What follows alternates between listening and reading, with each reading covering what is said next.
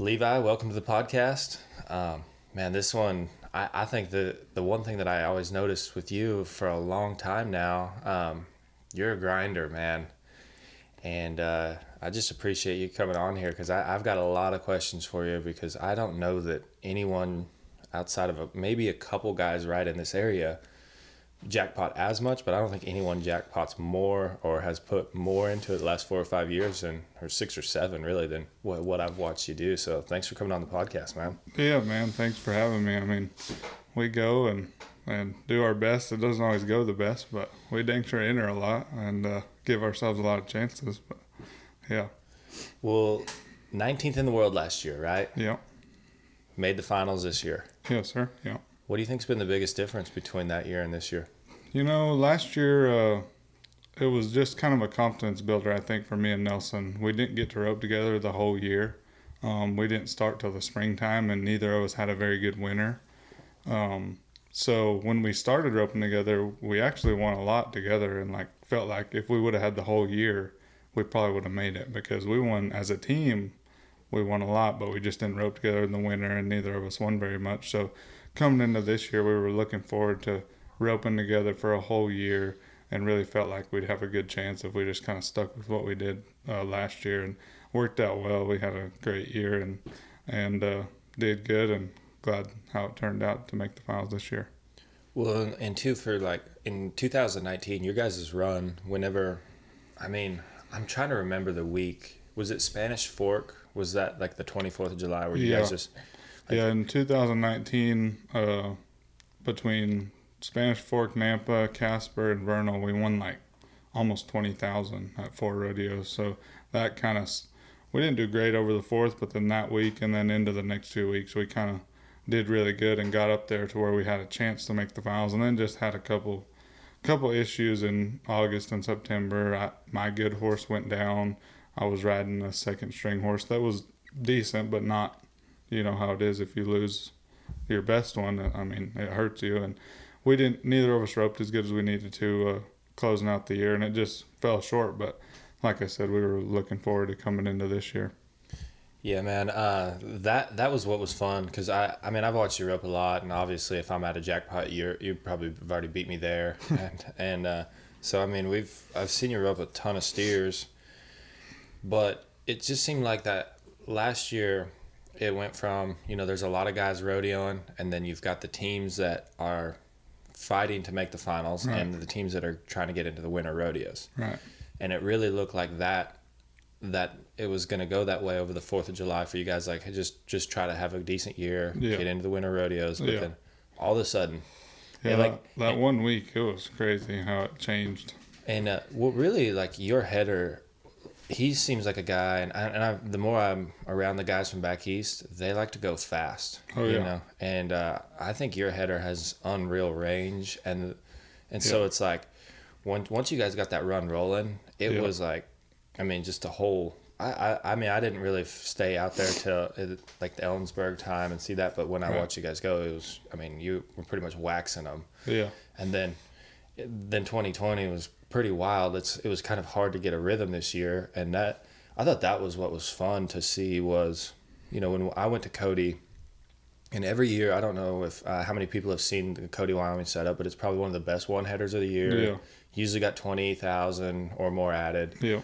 High dollar fees, the boxes are long, the steers are strong, and you've got to make real runs over there. It's it's one of the rodeos where 1 or 2 tenths is the difference between thousands of dollars from usually about third to I don't know what hole, but your guys' run there was on a steer.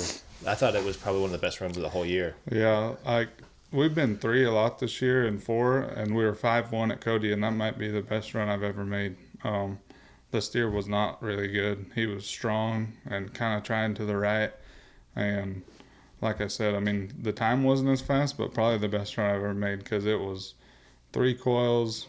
I had to ride all the way around out to the end of it, heel fast, and it came together, and we won 3rd at the rodeo. But yeah, it was a fun run, and I don't know if we could do it again, but it was sure fun to make it there that day. Well, it's one of those runs where I don't know. Did you guys know that steer going into it? Yeah, we had a rerun, and we seen the video. all the steers were pretty strong, but he definitely split the gates and was running. So, but I mean, we needed to win something, so we bared down, and Nelson did a great job. I mean, he headed the steer from 30 feet away, and then for me, I think my heel horse probably made the run for me. Like, that horse can run so fast, and he's so fast-footed that he got down the arena and then gave me a shot to where I could heel him on the first hop, and that's probably what made the run for me, is being able to be on him and heel him that fast. Right. Well, and I think that this is where these are the runs that to me make the difference between making the finals and not, because you have a steer. It did. I mean, we made it by 6,000 or 7,000, and we won 5,900 on that steer. So I mean, they all matter. Yeah. Right. And so this is what's so I think so important for guys to understand, and when you're rodeoing all year long, it really does come down to a couple of steers a lot of times. For sure. And then on top of it, there's steers where you're not supposed to win anything. And that was one of those steers. And I think that that's where the headers with tons of talent with the rope and the special horses and all of that comes into play, because you got a cow that shouldn't have won anything. Yeah. Like, I don't know if your guys' game plan was to step him left when you have one that's that strong. Right. But the boxes are so deep. How do you jump one too hard? Because there's not a lot of left over there at Cody. And so you've got to at least give him a chance. And he's just one of those that... Yeah, it just came together. Like, I don't think we had a plan. I think I planned on leaving right with him, because I'm like, he runs so hard. Even if I get a great start, I don't think I'm going to push him too far left, just because he knows where he's going. He's going to the back end fast. So I was planning on going, because I know if he does get it on him, I'm going to need to be out to the end of it and throw fast to have a chance to win something. So, like I said, it's just one of those runs that has to come together. I don't think you can really make a game plan. Like, just kind of when you're 3, you can't plan on being 3. You just have to rope the steer and let it play out, and that's how that run was. Right. Well, and I think, man, for like going back to being around you, and what I think's kind of fun is that header that you have now is a guy that he has a ton of game, and that steer and a lot of spins, he can go 2 and 3 coils. Yeah. And go so fast. And your guys' run is extremely fast. Like, you're one of the teams that win a lot of first place checks and have a lot of runs that win a lot of money at the big one headers. And I think that's like, what is that like when you're heeling those kind of cattle? And how do you get used to that as a healer? Yeah, I mean, I enjoy it. Like you said, I don't think we caught very many this summer where we didn't place. Like, we very seldom, if ever, caught and was too long. So that's nice. To know if you just make your run, you're probably going to win something. Right. And then my style's probably pretty aggressive too. Like, I like to rope faster, and I'm consider myself maybe throw faster, like one of the faster guys. So when we put each other together, it worked out pretty well, you know. And I think that's our best run. I think there's been a few times where maybe third is easier, and we're like, well, let's just maybe try to go with third, and then we're too long. It's like, we're better off trying to go fast. So I think that's our best chance to win anything anyways, is for him to go fast, me to go fast, and just stick to what we do best. And that's when we've caught the most steers. Right. Well, and being around here in Stephenville, this is what's kind of fun about it, is a lot of the jackpots around here, even the opens are pretty decently tough. Oh, man. Even like the other day, Tuesday, there's 19 teams in a little Tuesday daily jackpot, and that's kind of a small turnout, but still 35 on 5 on pay 2 monies, and they were 6 and 5 throughout the whole rep and to win something. So like it's it's pretty tough to win anything no matter what. So the amount of offense you have to show, and then there's a lot of opens, which, and I want to know what you think about this, but like, there'll be a ton of slides around here. Yeah. And the slides are typically 4 steer averages. Yeah. You got 6 rounds, sometimes more. Sometimes they'll let you guys enter up. Yeah. And you'll be heading and heeling, and I mean, you're usually there with Dustin Egasquiza. Yeah. And he is an animal when it comes to heading. Unbelievable. But the runs that you're making all the time in a 4-head average are almost like these rodeo runs. Like, they're really, like, they almost look low percentage to the public, but you guys are. And then in a slide, obviously, we'll get some seconds added, so then we have to go fast, and just like Nelson or Dustin, they're so comfortable doing it. It's like if I could head the steer from 2 or 3 coils back, I'd probably do it every time too. It's like, Right. why run close when they can do that? But those guys are so talented, man, and it's awesome to get a heel for them. It's fun to rope with those guys. So when did you and Dustin and I mean obviously like I think it's been 3 or 4 years. Yeah, You I guys think have 4 years. Yeah. you guys have always, I don't know if you guys split fees at the Oh Jackpots, but yeah. you guys are entered and usually kind of show up Right. together and and do that. But was that kind of by design? Was you just, I mean, you've always, I know that like amateur rodeo and stuff like that. Yeah. You've always entered a ton of rodeos Yeah. and kind of like I said, a grinder. You know, Yeah. you're one of the Oh, guys yeah. that love to go. Yeah, I don't know if it's smart or not. Like we've been to the Tuesday night and put up 1,000, and you're gonna have to do some winning to get the fees back. But we always go back, and I mean, I don't think quitting is the answer. So we rope for a living, so we go to them, and I'll be the first one to tell you I've probably lost a lot of money open roping around here. Just like you said, it's so tough, and the competition is unbelievable. And I'm probably more of a rodeo fan than a jackpot fan, anyways. But you got to go to them because they pay so well, and that can get you ahead roping at the jackpots, and then just to stay sharp and compete against everybody. But yeah, it's we rope for a living. We live here, and we go to the ropings, and we don't miss many of them. Right. So going back to that, I mean, when did you first start coming down here to Stephenville? I moved here 4 years ago and came before that a couple years on and off. I was in college at Eastern New Mexico for a couple years, and I knew some guys over here, so I'd come stay for a week at a time and rope, and obviously liked it around here and kind of figured out this is where everyone is and need to be. So, and then had a chance to move here about 4 years ago. I think it was in 2016. We bought a place, Billy Bob Brown's old place. He was moving back home, so we bought it from them, and I moved down here and been there ever since, and it's been good.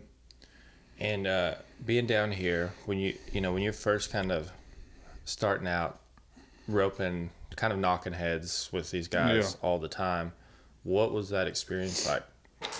Well, it's eye-opening how tough jackpots is, because coming from South Dakota, I mean, I won quite a bit. I mean, there's guys that rope great up there too, but not the volume of people like down here that can rope so good. So I'd go up there and I'd win pretty much every time. It seemed like, not to sound like cocky or anything. It's just there's not the volume of guys competing up there. So come down here and you go to even a 15 roping, and it's tough, like really tough. And you get beat, and just like I said, I've probably lost more money open roping than I've won. So, but the answer isn't quitting. So you got to go and compete, and it's a whole nother level of competition that when you show up, you're against the best 15 guys every time, or 30 or 40 guys. I mean, pretty much they're all here. So it's definitely eye opening, and it'll make you rope better, or try to rope better, anyways. Well, and I think too, a lot of it, you'll see guys that'll come down here, and when they start, they get beat up and they pull it back, and they maybe start trying to pick their spots, or they essentially stop going. What was your mindset on towards just grinding through it? Well, I've always been that way. Like when I grew up, there was like a Black Hills roping club, and I would head and heel, and I'd rope both ends, and I'd enter as much as they'd let me. So I come down here, and I just kind of kept that with me, and I enjoyed a head, and that probably kind of kept me going because I had a little bit of a lower head number, and I could head in like the 15 and the 14 for some good healers, and did good in those. So it just kind of worked out my numbers, and I would heel in the open and then heel in the 15, and I'd probably head a little bit. So like I said, I don't really do much else than rope. So when I go to a roping, I'm gonna enter and try to win and do our best. But yeah, it's definitely an uphill battle jackpotting around here. Well, and I mean, it's like I'll give I think a pretty decent example. I don't know what your fees were exactly from the Capitalist till now. Oh man! But that's been 2.5, 3 weeks ago. Well, I mean, there were 4,000 at the Capitalist, and I mean, didn't win anything. But like I said, you have to be there, because first pays 20 some thousand, and that gets you ahead. Yeah. But put up 4,000. I didn't win anything there, and then have won a little bit since then. But yeah, probably 6 or 7,000 just in the last 3 weeks jackpotting. So yeah, it's hard to stay ahead. There's big money swings. Yeah. And I think that week's a little bit more dramatic than most of the weeks, but there's probably 3 or 4 other times of the year that you have that in a 3-week period that you have over 5,000 or close to 8,000 in fees probably in a 3-week period. Yeah. So financially, how did you try to manage that? I buy and sell some horses. I think anybody that ropes tries to kind of have something coming in, other than roping. During the summertime, it seems like you can get by pretty good by just what you win if you're doing good, because you're not going to a lot of jackpots. You're just rodeoing, and they pay really well, and you can kind of stay ahead and make a living.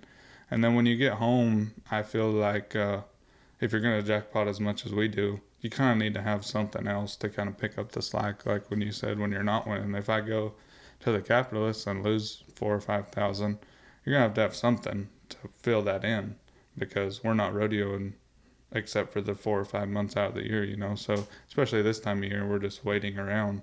Haven't been doing anything except for jackpotting. So I'll buy and sell some horses to kind of keep up with it, and keep me busy too. And it's good. I enjoy roping, and I enjoy riding younger horses and training them. So that's kind of what I do to make up the difference. Essentially, like just getting paid to practice. Yeah, I haven't been doing it so much right now because we're kind of just getting ready for the finals. So everything's kind of been on pause with just roping on my good horses and just getting ready for that rodeo, because that's obviously the main goal of the year, to rope there and make your money for the year.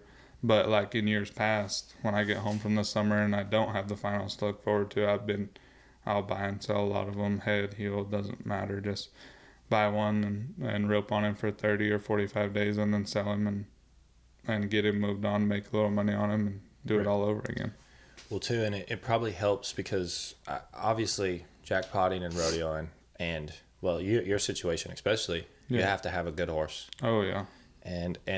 And that probably a deep string of horses, like you mentioned it earlier. 2019, towards the end of the year, maybe didn't rope like you wanted, but also had a horse, goes down and it changes it, and especially for like a header that goes fast. Like I just healed just enough to know, like, when you don't see your header and then a rope comes by and you're running as fast as you could go and you got to throw fast, that really takes, you got to have a lot of, you can have all the talent you want, but you have to have a heel horse too. Takes an amazing heel horse for sure, yeah.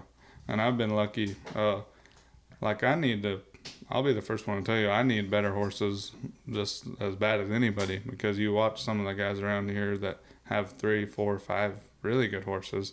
And the horse I rode all year is older now. He's 23, about to turn 24, and he's still my best horse. So I don't know if that's a good or a bad thing, but I definitely need more horses. But that horse has been so good for me. I bought him when I was a 5 healer.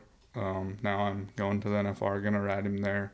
So we've kind of went through our whole career together, and I don't know if he's the best horse in the world, but he might be the best one for me, because I've tried to ride different ones, and then I come back to him, Right. And he's so tough, no maintenance. I rode him all year at 23 years old, and like you said, some tough spins that takes a great heel horse that can run and then be fast-footed and then stop. And he's I'm so comfortable roping on him that I've been really lucky to have him.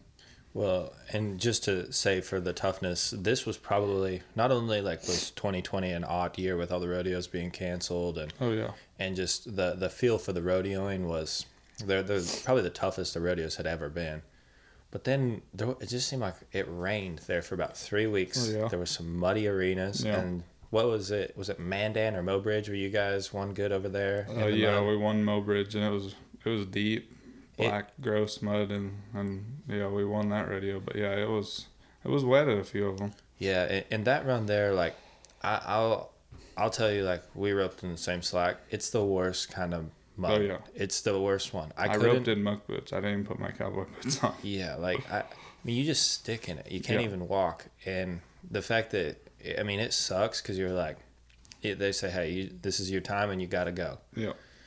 And the fact that your guys' situation, you're trying to make the finals, Yeah. and you want to ride your best one, Yeah. and give yourself the best chance, and it pays off for you guys that day. And it's like I said, those 2 rodeos were one.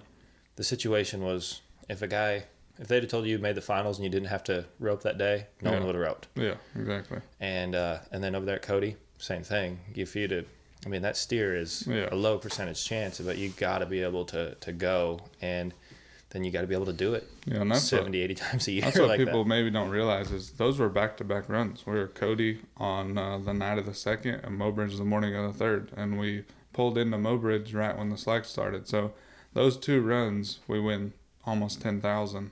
So that is, if you want to look at it that way, that's what got us into the finals because we didn't make it by any more than that. Right. So if you're going to rodeo all year, I mean, just like you said, every run is very important. And if your horse stubs a toe on one of those 2 runs, you don't make the finals. So it's important to have horses that are on your side and work every time, no matter the conditions.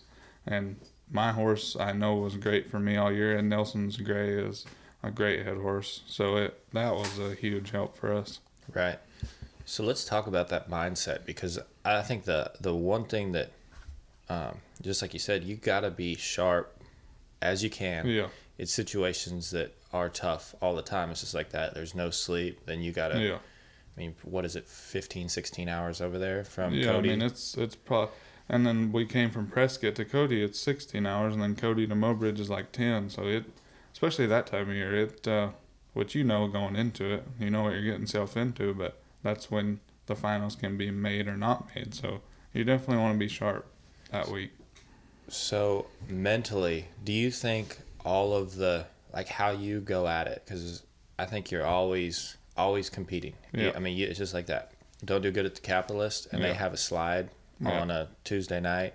A couple of days after, you're going to be at that roping. Like, there's no stopping. Like, you're always competing. Do you think that helps your mindset when it kind of does come down to those rodeos like that, where you haven't had much sleep, or you're at a rodeo where it's like, man, maybe I could hop on someone else's horse or ride a backup of mine or something like that? Which I've never been that way. Like, I rode my horse at some amateur rodeos this year because I'm out there to make the finals, and I know what the end goal is. But if my horse is standing there and it pays $800, I'm there to make a living and win money. So if I leave that rodeo and I rode somebody else's horse, even if it's an amateur rodeo, and I cost myself $1,000, I'll be kicking myself over it, Right. So I rode him at some amateur rodeos this summer because we had time to go to some, obviously, with the cancellations and stuff. So I'll ride my best horse. I don't really care what it pays. I rope for a living. And there's exceptions. Like, if I'm going to go to a slide and run 20, then I'm not going to take him. I mean, obviously. But if it's a rodeo run and I feel like I need to win, then I'm going to ride him. And he's a tough horse, too. It's not like he has any issues, really. So I don't really have a problem riding him, and it's been good. Right. So let's talk about this first NFR this year. Yeah. And, it's kind of a unique thing because the finals at the Thomas and Mack is probably the hardest one to get a feel for. Yeah. And now we're in a bigger arena. And what is your preparation like this year? What's kind of been the practice schedule to get ready for this? Well, we've been Nelson went home for about 3 weeks in October because we didn't really need to go right into practice and come home from the last rodeos. We were in Utah and just get right to practice. And we kind of gave everything a little break, and he went home, and then he came back for the Capitalist, and now November we've been roping pretty good. Like, I always look forward to setting up the left fence and setting up the hay bales and doing the whole deal, but I don't really think anybody's doing that this year because the left fence doesn't look like it's going to really come into play.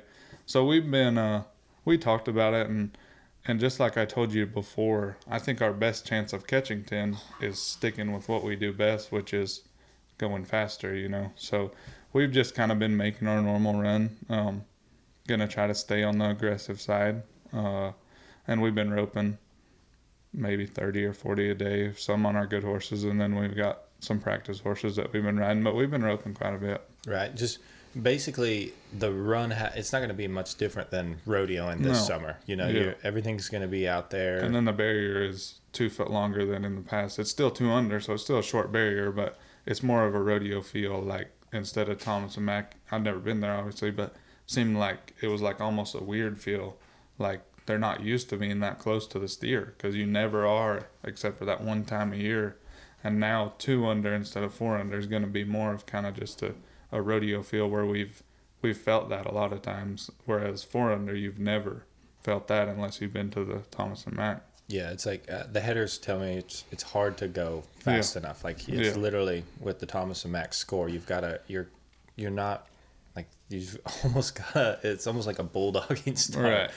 But I think it's going to be fun because you see at the Thomas and Mack, a lot of headers will go the one, like they kind of get to this one coil shot, and like how Cody Snow roped last year, and it seems like they want to keep them in the middle of the arena and give your heeler a chance. Where this year it looks like you're going to be able to just go at them, and be or just stay with the run. Like, right. You're not going to have to worry about the wall slowing it down.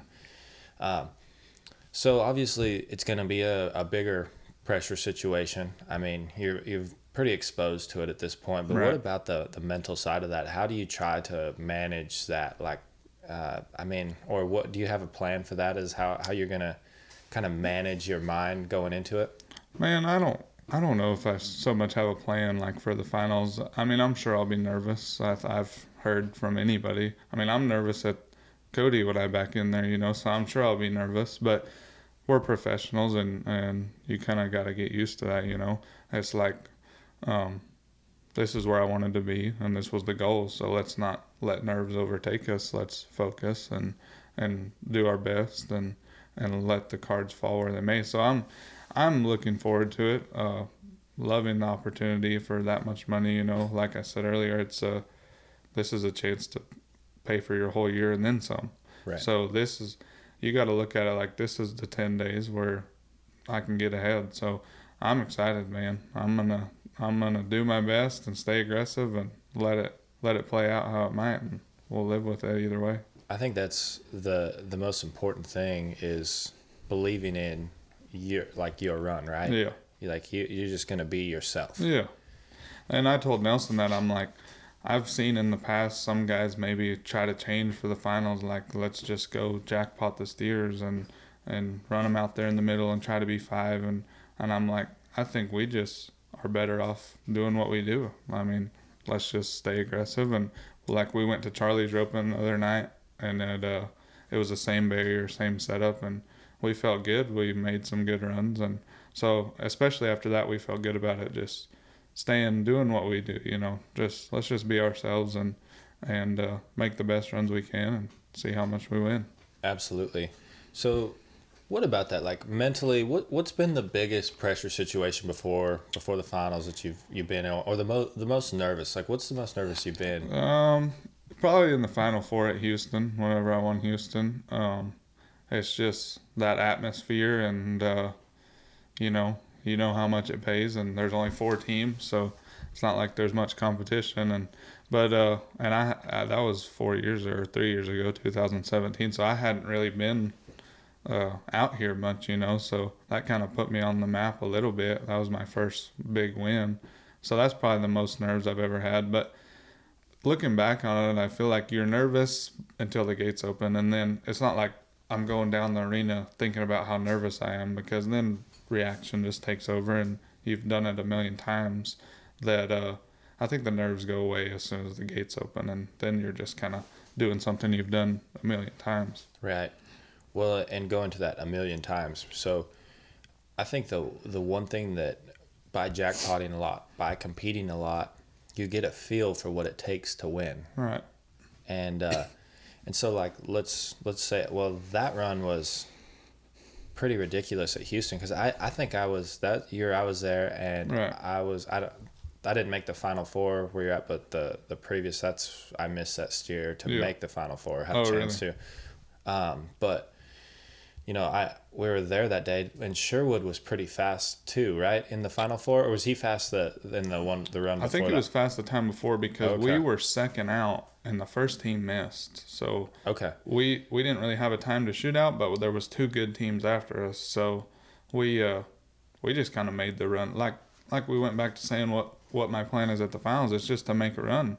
We just made the run that Steer allowed us to make, and it ended up being really fast. At that time, it was the arena record at Houston. Yeah, it was a good time to use to set the arena record. Really. I think I said that in the interview. I'm like, Boyd asked me, he's like, what do you think about setting the arena record? I'm like, well, it was a good time to do it, I guess, the last round. Yeah, when they pay 50,000. Yeah. That's probably the time I would use that if I was Exactly. picking. Man, so like for people that are wanting to take that next step and really like learn how to rope professionally. Yeah. What has been some of the biggest things you've learned over these last 4 or 5 years? Or if you could give like a piece of advice to someone like that, what Right. would you do? Well, the first thing probably is you got to believe in yourself, because when you get down here and you'll be a little starstruck, because like I'm roping against guys like Jade and Clay Tryon and Chad and these guys. I grew up watching them. Like, these were the heroes. So now you're competing against them, and you need to believe in yourself that you can beat them. And it's tough. You're not gonna every day, so you need to not get down on yourself, but you need to definitely have a little bit of, belief in yourself and know that you're good enough. And then as far as just working at it, them guys are working all the time, every time. That's all they do is work at their roping and work to get better. And I know even like Jade, 3-time world champion, he still works at his roping every day, I'm sure, getting better. So always be working at it and always believe in yourself and start there and then just go from there. When you watch some of the guys that you consider great, like Jade Corkill or someone like that, and you're trying to develop your healing, which I think you're like I said, you like to throw fast, Right. and that's you're an aggressive healer. Yeah. So what do you try to take from these great healers? Like, what do you think makes that great healer that you try to apply to your roping? Yeah, and I've told a lot of people, like, I'll be the first one to tell you, I need to work at my jackpotting, because if I look at myself honestly, what you need to do is be honest with yourself, because there's no use lying to yourself and trying to, talk yourself up that's not true. So I need to work at my jackpotting. And like Jade is just, it's amazing. We were talking about like him and Clay went like 40 runs in a row at a string of jackpots with no penalties, no barrier, no legs. It's like, how do you even do that? It's amazing. So just the consistency and that's one of my main goals, because like you said, I'm going to rope for a living. So I need to get better at jackpotting, because I'm not going to stop going to them. So just being more consistent and kind of, it's a lot of mindset too, like getting through a 5-head jackpot. Like rodeo, and I show up, I feel so confident because I heal this one steer as fast as I can, and then it's over. I either win or I don't win.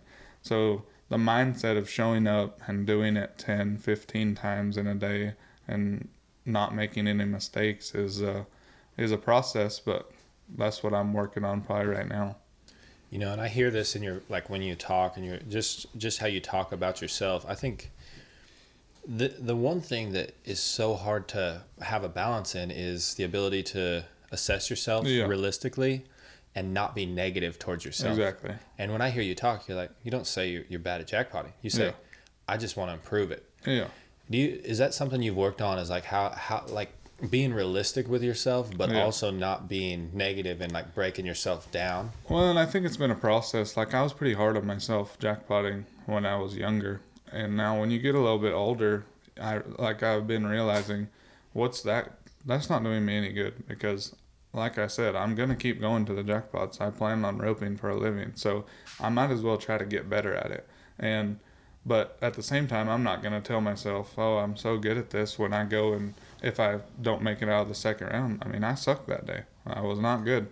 And I'm not going to beat Jade or Petska or any of these guys doing that. So you just need to kind of take a step back and look at yourself kind of like in the second person. And like, if I was looking back judging myself, I mean, I can heal, and I know I can heal steers, but doing it all day consistently, as opposed to like going to a rodeo and just healing one, is what I need to work on. So that's what I've been trying to do better, and I'm not saying I've done it better, and it'll be a long process. I don't know if I'll ever master it. I don't know if anybody does, but um, that's a main thing. Like, that's important to be able to assess yourself, and like you said, not be too hard on yourself, but be honest with yourself. Yeah, just look at it like from a realistic perspective, or like someone else. So, what about confidence? Do you consider yourself like a confident person? And that I do, and like I said, I'm more confident when I show up at the radios, and I need to not be that way, because I need to be just as confident at a 6-head jackpot as I am at the radios. But for whatever reason, I think just probably having more success at the radios over the years than the jackpots, I've just kind of built into myself being more confident when I show up at a rodeo. Because when I show up there, we're all even, and I can beat anybody on one given day, And then at the jackpots, I don't know what it is. It's just, and I think other people probably go through it too, because you go and you butt heads with these guys 3 times, 4 times a week, and you might not win anything that week. So it kind of wears on you. But I am confident. I know I have ability to heal well, but just putting it all together is a process that we're always working on. Right. So what about losing your confidence, or like, let's just say, like, because there's big swings, or you might go weeks without winning, and have just a huge swing that does not go your way. How do you maintain that confidence? Man, it's crazy how it goes rodeo. This summer we won maybe 30,000 in July, and the first 2 weeks in August didn't win anything, and I roped terrible. Nelson maybe only missed 1 out of like 7 or 8, and I roped legs and I missed. So I'm telling him, I'm like, man, I'm sorry. I'm doing my best. I'm not trying to miss. You're heading as good as anybody, and we're not winning anything. And then that wears on you too, because now you're letting somebody else down when they're doing perfect and you're doing terrible. So it is hard, the roller coaster, because in July you can't do anything wrong. Like, it's crazy. We show up, we catch, we go to the next one, we catch again, and then just something changes, and that's rodeo. I mean, I don't know if it's you start drawing bad or you just miss a couple and then it starts going the other way. So it is tough to deal with the up and downs, but when at the end of the day, you need to just realize, hey, I'm on a good horse. I've healed. This is the horse I've been riding, so I know I can do it. Just kind of put it all behind you. Put the catches behind you. Put the misses behind you. Let's just start fresh. Do our best, and realize that I've done it a million times. I can do it. I know I didn't forget how to do it. Seems like I did, but just take every steer one by one, and it'll turn around. I mean, that's what everybody says. It has to turn around sometime. Everybody will say that rodeos, it's not going to go like this forever. So just keep going. Like you said, just keep grinding, keep pushing through. Don't quit, because that's not the answer. Right. Just leave it behind you. Yeah. I like that. And I think that's the hardest thing is, even for me, I'll do this. This is like, I feel like this is one of my biggest weaknesses is, well, like the other day healing, I roped pretty good at a slide. Yeah. And I'm like, when I go practice the next day, I'm like, oh, I'm going to heel good. Like, I just expect to rope good. And I typically will lose focus. Right. And I'll do the same thing heading. I don't really do it much heading anymore, but I will lose focus because I'm like, oh, it's easy. Like, it feels easy for me. Or you doing it the other way and you're like, you've roped bad and then you try so hard, as opposed to like being, I call it just like process oriented. Like, what do I need to do to execute, to catch this steer, to win in this situation? Today. Yes. Yeah. And that's like, I think you can dwell on the confidence and ride the wave of the good to a certain extent, because it's not just a give. Even though you've healed the last 3 on the first hop and won a lot, the next one, if you get spun, it's not a given. You need to be focused and be doing your best, but it's good to realize you've been roping good and have some confidence. But at any time it could go the other way. You could start drawing bad, or you could rope a leg. I mean, it happens to everybody. So to have the confidence from roping good is good, but not too much. And I think the same way, realize you've been same way when it's going the other way. realize you've been messing up, you've been not doing your job, but not too much because it's going to turn around because we're at a high level and professional and we've done it plenty, but you just need to grind it out and keep going and it'll turn around. Yeah, and almost like being able to just fall back on your practice and fall back on like, hey, this is what I've worked on, and then you kind of go back to these things, or you don't even go back, like this is what you keep doing, and you're just like repeating the process, right? Yeah, trust me, I've been there. Like it's been crazy. The last 2 years have been kind of the same rodeo, and we've done really good in July, and then August hasn't been good. Like, and that's hard to go from the top to no, we're not winning any more than anybody. We're the low money winners now. Like, so it's hard to go from one to the extreme and one extreme to the other, you know. But I've felt like I forgot how to heal out there before, and then rodeoing it's harder too because you miss one and you got another one to run that night, and you gotta, just like we were talking before, every steer matters. So we got to shake it off and go to the next one, or else this is just going to keep snowballing and might end up costing us making the finals. So it's important to shake it off and go into the next one with a clear mind. Well, and you got to be able to, you've got to be able to go at them. Yeah. And that's the hardest thing is like at a jackpot or something, I feel like if I'm roping bad or if kind of having a bad jackpot, you can almost sneak by a cow or steer and go catch one and get your confidence back, or like, it just kind of like just relax just a little bit. Right. But rodeoing, nope. I mean, you can, but you're just going to forfeit your fees and go to the next one. You're basically punting the run. Yeah. You know, you're just giving it up. What about motivation? Do you consider yourself like a highly motivated person? I am for roping, yes, because like I said, you have to be. If you're not, you'll find out real quick that you're not gonna make it very far in the sport. You know, and then now getting when you reach a goal like making the finals, I think it drives you even more because I haven't even been to my first finals and I'm already thinking about next year. Like, I gotta get back again. So when you start tasting some success, it'll really motivate you then, because then you start reaching some goals and realize this is pretty awesome to get to do this. Right. And so, like, with this motivation, obviously, I think the cool thing that I see is there's people that are motivated and they're kind of like, they'll keep going. But the one thing that I don't see a lot of with people that really don't make it is they're not disciplined. Right. And I think that you have to be motivated or love what you're doing so that you keep going, but have the discipline to, like you're saying, go practice, keep going. Like, there's just basically no stopping. And you're like, to me, I feel like you're just wanting to get better all the time, right? Well, and if you're doing this for a job, it just kind of becomes your lifestyle. Like, I don't have anything else to do today besides for rope. It's just like what we're going to be doing every day. I'm going to rope every day. When I practice, I'm going to try to be getting better or working on something or working on my horse, try to get him better. So it's not like we wake up, oh, I got to go do this today. It's just we wake up and this is what we're doing today. So it's easier too when you're doing it for a living to stay disciplined, because this is just it's just a normal day, you know. Yeah, like most people, like, oh, so lucky you get up and rope all day and do that. And we are. I mean, but it is just what we're doing every day.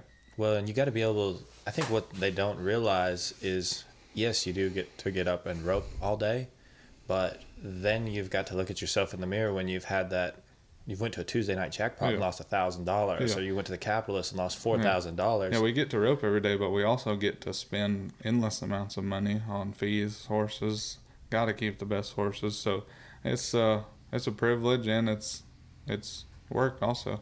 Yeah, you got to be able to ride that line and almost like understand that, like, hey, it's not for the faint of heart, really. No. And you've got to truly love it, right? Yeah. Oh, for sure. And especially like rodeoing all year, and then like last year not making the finals, it's hard on a guy because you start 65,000 goes off the standings and you start back at zero.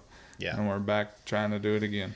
Well, and it's been hard the last couple of years because I like this because when you do good, you get into Yeah. the rodeos, and it makes it a little bit easier. When you get Yeah. some rodeos that count, and now like we're looking at it like, well, we may not Yeah, have. may or may not get to go to those awesome rodeos. Yeah. Yeah, so a lot of that's kind of going away, but you're talking about when you hit this. Okay, you made the finals, and you're already wanting. Just thinking about next year. Yeah.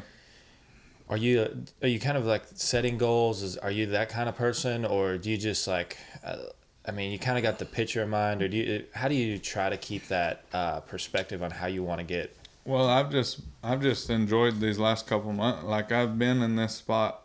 I mean, just the last 2 years. Last year I've came home October 1st, had nothing to look forward to. This time of year is not great, and now this year, when you have the finals to look forward to and been roping a lot, it's a lot better deal. So as far as like looking at next year, I just know that, which I've known not just because now I made it. I know that I want to make it again. I've known I want to make it ever since I bought my card, but just doing it again, like, and then this year was a little different year, so I want to, for Vegas. I mean, assuming it'll be back next year, just go to a little more normal year and make the finals again. Just keep doing it, not be satisfied too much with just one, but which it is a huge goal and a huge accomplishment, but to not be too satisfied with just making it one time, because we all want to keep doing it and keep making it a lot of times. Well, I think that's what makes you have so much staying power. Right. If you're like, oh, this is it, I've reached my goal. Yeah. Like, not really. You're like, I want to get better at these things, and you're striving to essentially be the best healer you can be, right? And, for sure. And so I think that's a lot of people. This is what I see sometimes is they set this and they either hit it or they don't, and then when they do, they either fall apart or they stop working at it, and it makes it really tough for them to get to that high level and then stay there. Yeah. And I think that's the one thing a lot of these elite ropers have in common is they love what they're doing and they're very disciplined in their work ethic, but they continue to get better and work on their horses, work on themselves, and add the next thing to their game.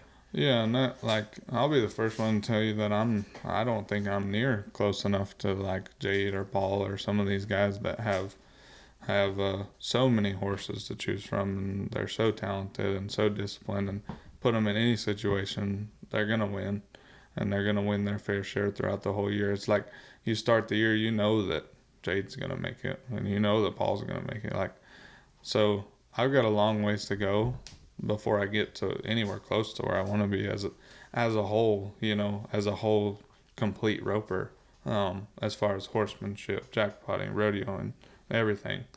I'm miles away from where I need to be, but it's a good start to make the finals and kind of feel like you belong a little bit. Yeah, I think that's the other thing too, is as you hit these like certain goals or tiers of like with your roping, feeling like you belong, that's a big thing, and making the finals, and I think that's where it's like you just keep building on it. And is that what it feels like for you?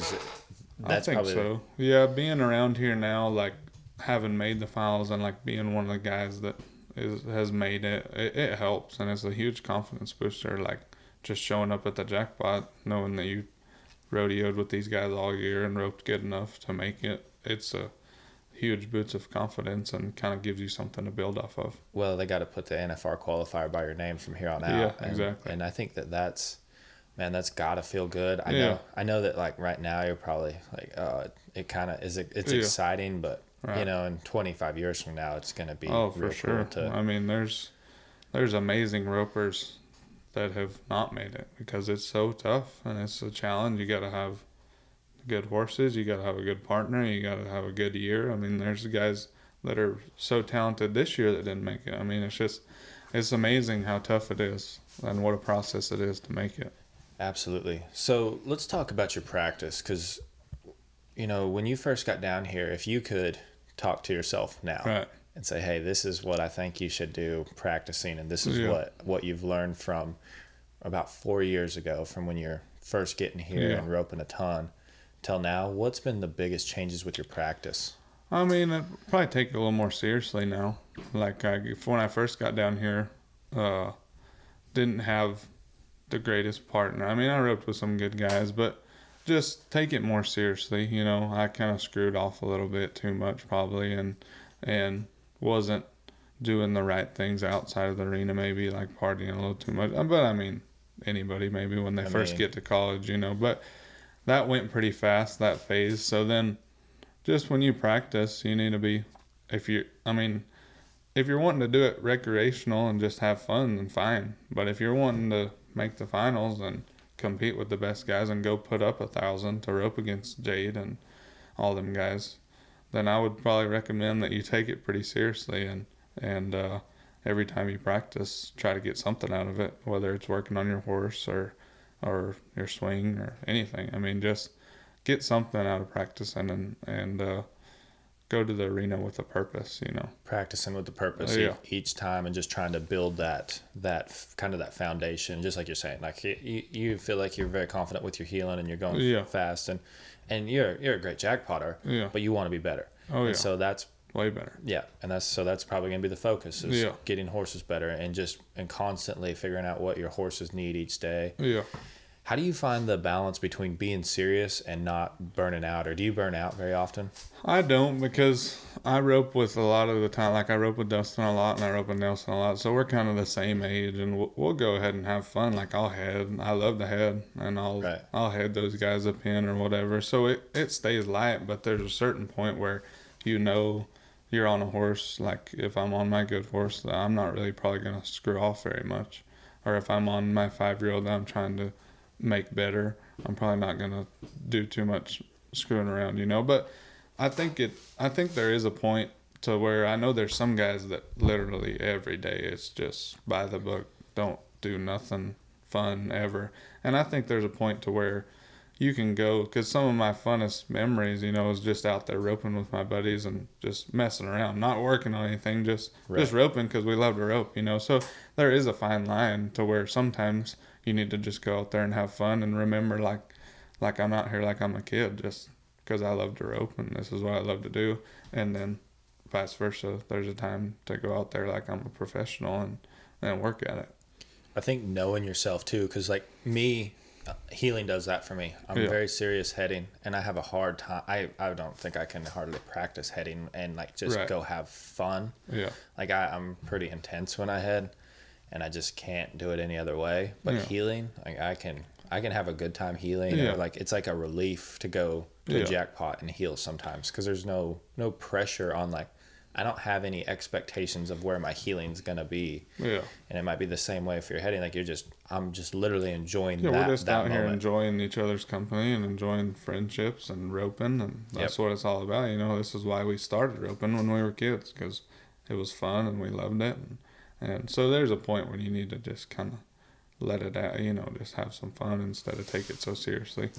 So you're saying to me, like, when you're like, you really don't burn out. Like if you get kind of worn out roping, you don't really take much time off, or you'll like, how do you, because I'm just thinking for me, I know when I've traveled a bunch or when I've done something, or you see it with a lot of guys, like, I just need a break and I just need to refresh myself. But no, and I think everybody probably has a little bit of that. Like I don't mind if I've been roping a lot or I just got home, I don't mind taking a day off and not touching a horse. I don't. You know, there's days like that, and it's not going to kill you to take a day off. I think it's good for you. Sometimes go play some golf or, you know, do something different. But after about 2 or 3 days of it, then I'm wanting to go rope something, whether it's just ride a young horse or just do something in the arena. I don't stay away from it too long. But I think there is a time to kind of rest a little bit and take a day off and do something different. As you've gotten older, have you found like the number of steers you like to rope in a day for you, or for like just for your heeling? Let's just say like you're wanting to improve your heeling. I think a lot of people say when they're younger, it's like 50 to 100 a day. And some guys are still that way, but the older they get, the closer it gets to like 10 to 15. Do you have a practice that you like for you now? Well, not really. I mean, I don't want to, I've heard guys talk about it and just being honest, I really don't. I mean, I might rope 20 one day and I might rope 50 one day. I mean, it's just kind of what I need. And it depends on how many horses I have at the time because it fluctuates. Like right now, I don't have a ton of horses. I've got my good horse and then a couple other ones I'm practicing on every day. So like right now, I'm probably only roping 20 or 25 max a day, but I'm making sure they're good runs. Right. But if I'm got some sale horses or whatever, then I'll rope more. So it kind of just depends on the situation, really. Right. Do you, I know some headers like that, when they practice the younger horses or like horses that they might not be for them. Right. They kind of take away the feel of their run. Do you ever worry about that for you? Well, I think I rode enough horses that not really, because like I said earlier, I'm going to have to do it because it's part of making a living is training these horses and unless you're doing great jackpot and doing great rodeoing and got some sponsors and stuff, then you're going to have something else to make up the income. So like I've done it for long enough that I can kind of fluctuate between riding a green horse and then getting back on my good horse that but I've heard guys say that it is tough to go from riding a green horse and then go to the jackpot and get on your good horse. But I mean, I don't know. Maybe it hurts me, but it's just something I have to do, and I think I've got it down good enough where I can go back and forth. Right. Are you a numbers guy at all? Do you break the finances down to rodeoing at all? No, not really. I mean, I know it costs a lot, and I just like basically if I'm not spending money on dumb stuff, if I'm just spending money on what I need to spend money on and doing my best, then I don't really want to look at it because I mean, I know what it's going to cost. I mean, if I sat down at the first of the year and look how much money I'm going to spend, I would probably be scared of shit, because throughout the whole year, fees, fuel, rigs, I mean, and then not to mention just your bills and everything. It's probably an unbelievable number. And then you would probably look at it like, how am I going to win more than this? Well, I think it can be like a huge weight on you all the time if you're like, oh my gosh, I have to win this much a year. No, I don't like that. I kind of, if I got the money to go, I'm going to go and do my best. And I love taking off rodeoing because I love being entered in 15 rodeos, knowing I got all those chances and I only got to win probably $3,000 to pay my fees at all 15, and then the rest is clear money. Right. So that's why I love rodeoing. I'm a big fan of taking off for the summer. I think, to me, the added money is what makes the rodeoing work so well, and I think that's like a lot of ropers. Open ropers talk about this, but the percentage payback in the roping really does matter, especially when you're doing it a lot. For sure. And you've got the 80% payback seems to be the standard as soon as the fees get to like $150. Yeah.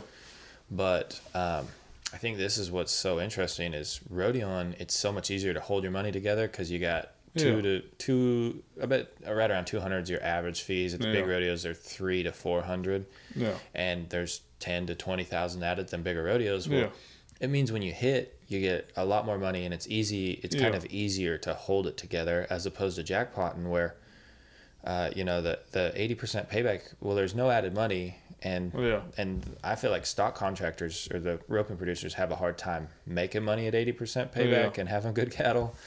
But man, it kind of makes it where guys almost got to be aware of what the pots are going to be like, and it's much easier to keep it together rodeoing. And I talk to my friends about like I'll go to a roping, and if it's high fees, put up $1,500, not win anything, and I'm like, gosh dang, I could have went to 10 rodeos. It's a half. I know I would have placed at one of them. Yeah, I haven't been to 10 rodeos very often in a row and not won something.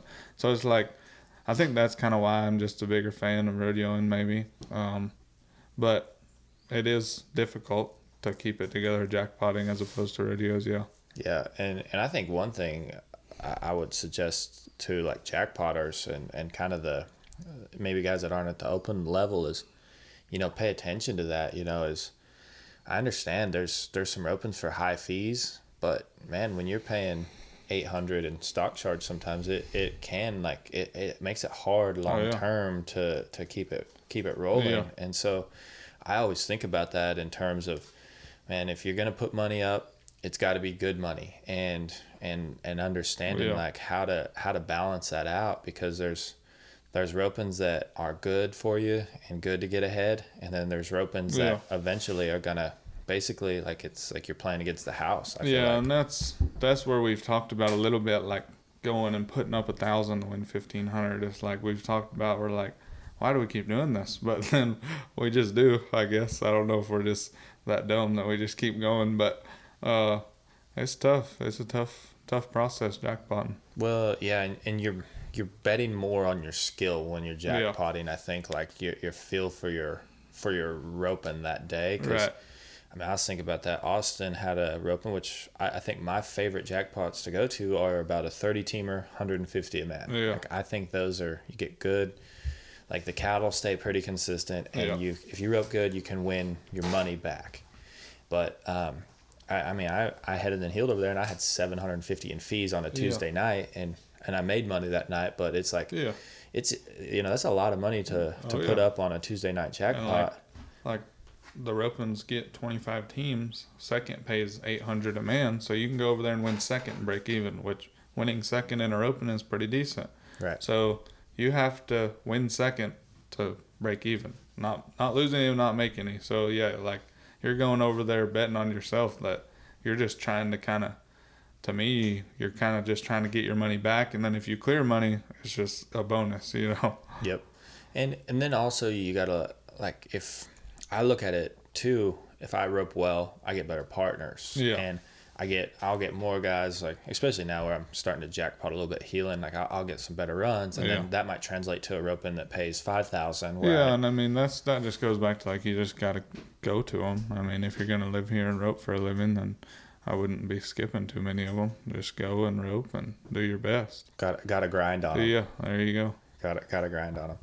Well, man, I appreciate you coming on the podcast. You bet. I like I said, Levi, how old are you now?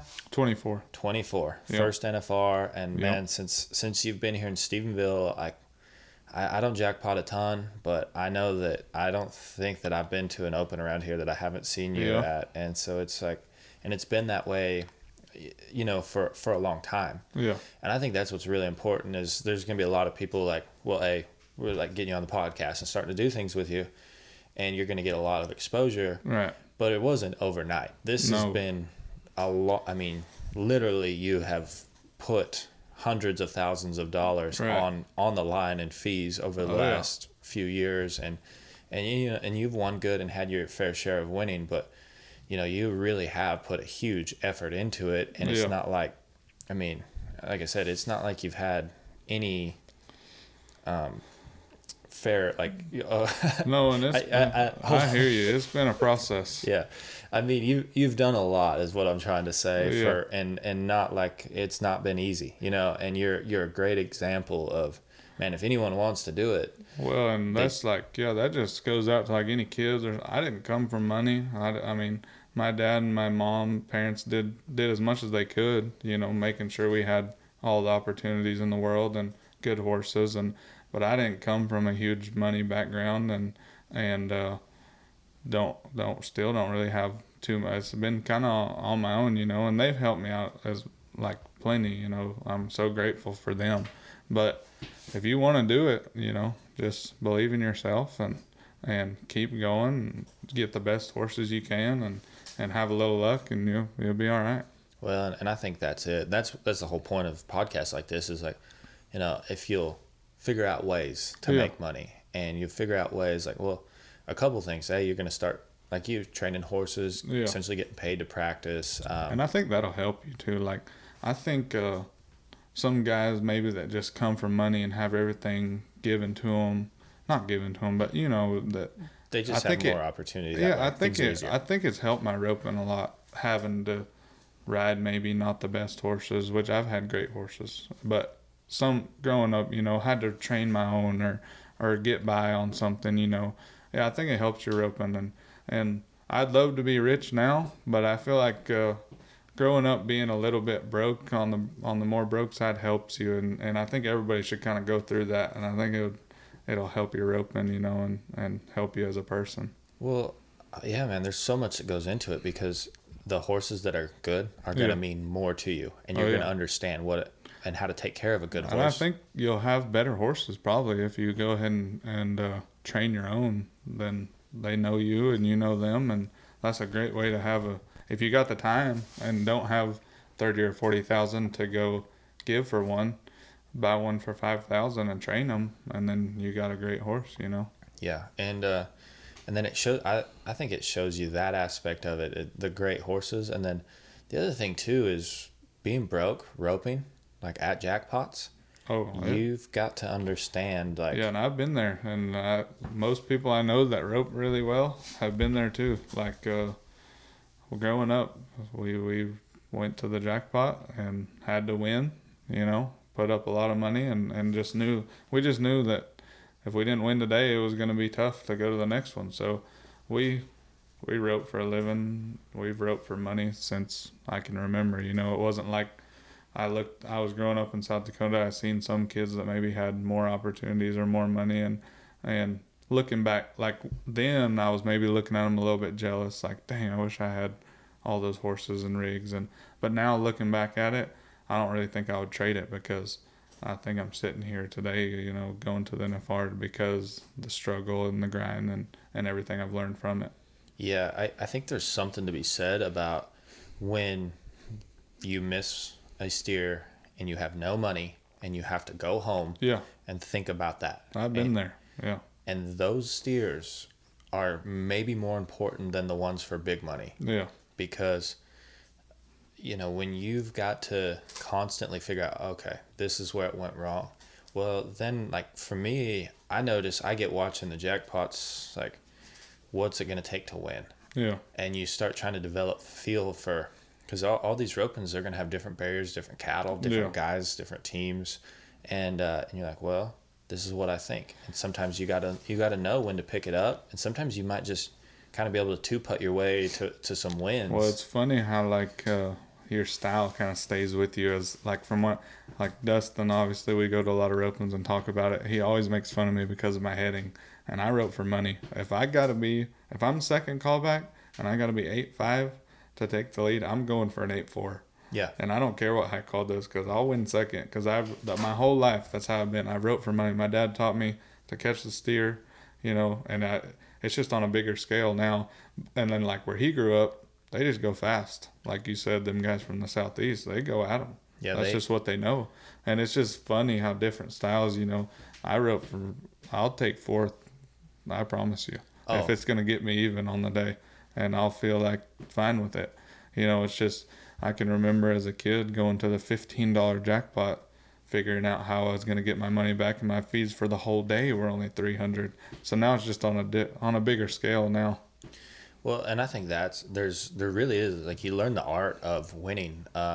Like for me, I'm really looking at it like with my heeling because I get more ropings when I heel, and I might enter from like the 15 down to the 13. Yeah. And you start like, okay, this is what it's going to take in this one. And I'm the exact same way. When I'm healing, I only care about what it takes to win a little bit more back than my fees. And so if it's if I'm in Idaho and we're at a roping where you can enter a lot and I know that the times might not be as fast here, I will enter a ton because I know I can catch a bunch of steers and I'm planning on trying to win a couple of holes. Where here in Texas, it's like, you got to really focus on your partners and your runs, and it's just a faster roping. Just doing what it takes to win, and that's what goes back to like being maybe on the broker side growing up. You learn that a lot better, what it takes to win, and maybe roping sometimes for second, or like I said, if you're third callback and you got to be 9, but a 6 might win you the roping. I'm going for an 8, I promise you, because I want to win money. Well, and dude, I love this when I'm like, if I've got a call and a team right before me goes really, really fast. Yeah. I almost love it because I can, it's like insurance. Yeah. Because if I got a good steer, I get to try to beat him. Yeah. But if I don't, I just knock him down, and I hope that it's fast enough that these Yeah. other teams try to beat him. And it's like, there's like all these ways to try to win. Well, it's not like you're not trying to win, but I think it's just taking a high percentage. Like, make sure you catch the steer, and it might be fast enough. You might win first. Because I've been in that spot a lot where I got to be 9. I got to be 9. I go catch, I'm 8, and something happens to the high team, or you might win third instead of first. But it's just catching. You can't win anything with a 0. Yep. You got to be on the board to win something. So just catching the steer and making sure you're on the board. Give yourself a chance. It's so I couldn't agree with it anymore. And there really is like all these styles and everything and how we all do it. And I think that's what makes it so fun with roping. And just like I've seen you head a lot. And was it your dad's head horse that you had for a little bit a few years ago? Yeah. And then watching you at them higher numbers and you like you try to. It goes back to that. I felt like you're a guy when I watched you head.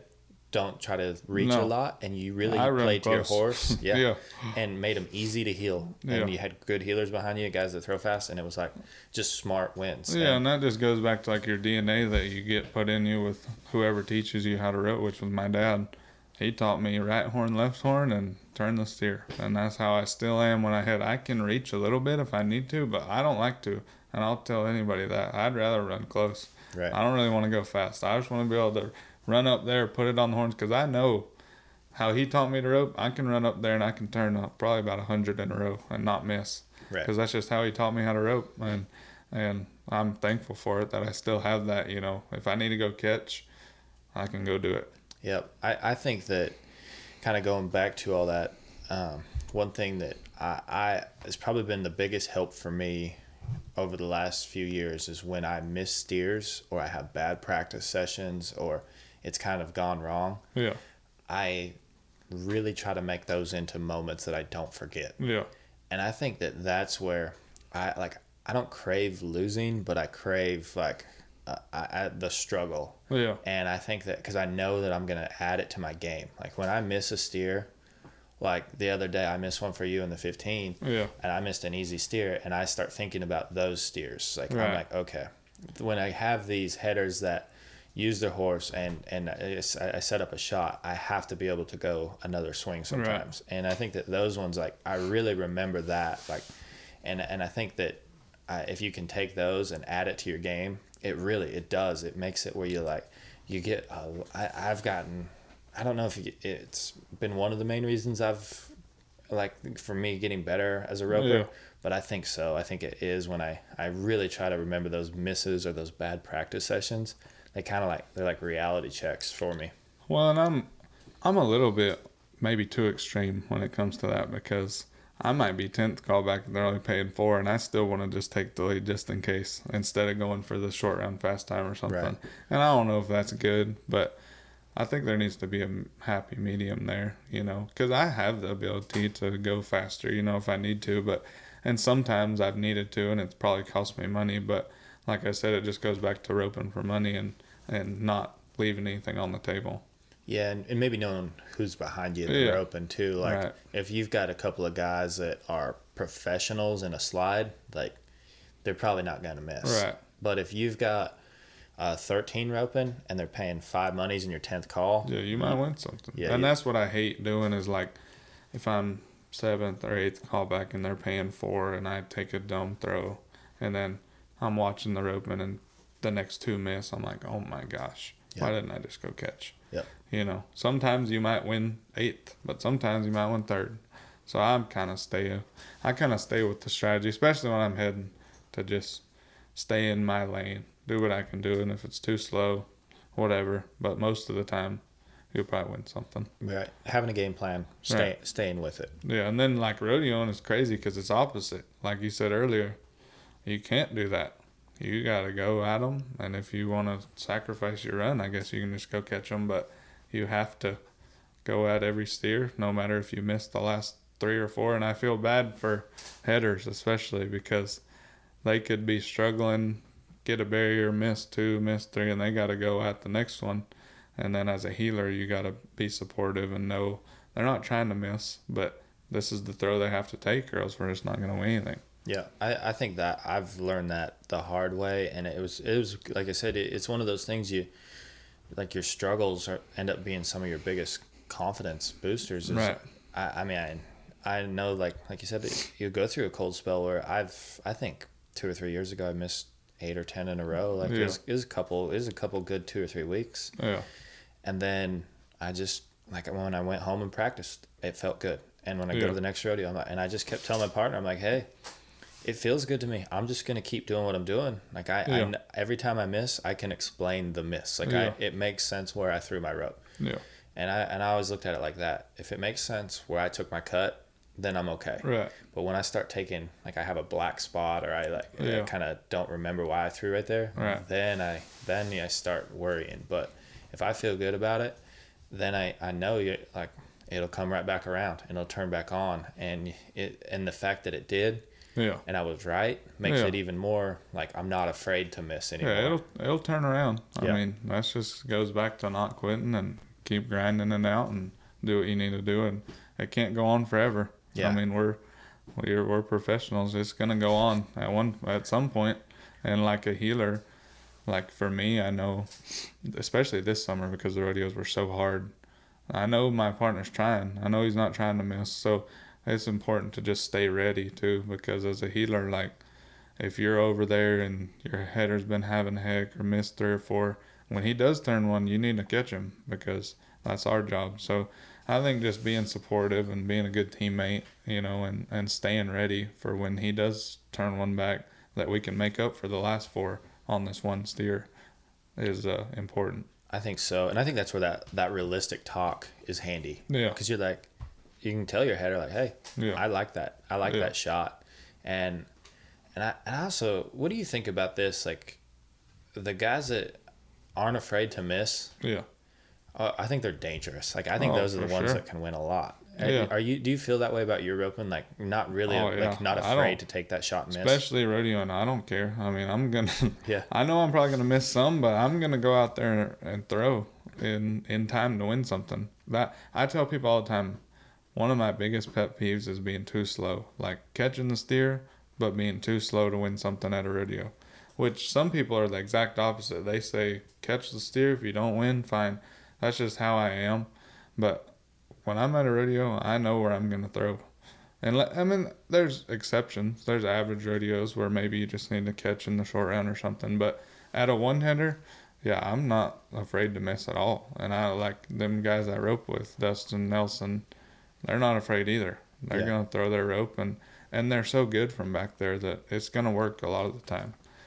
Well, I think that's what allows it to work as well. Yeah. Is those guys, like, to me as a hitter, I cannot work on it like they have. Yeah. Like I just can't live with myself taking those shots. Yeah. And it's not something I grew up doing, and it kind of goes back to where you grew up and what you do. Your DNA from roping. Yeah, it's not in my DNA to head like that. Yeah. And those guys, man, and even like now, like I'm comfortable where I cut my rope at them and I'm not afraid to miss, and it feels like my run wins. But also that's what makes it special for guys like yourself and your team is you have that run that's extremely fast, and neither one of you guys have an ounce of fear with it, and you guys trust it a lot, and it's like it just turns into one of those runs.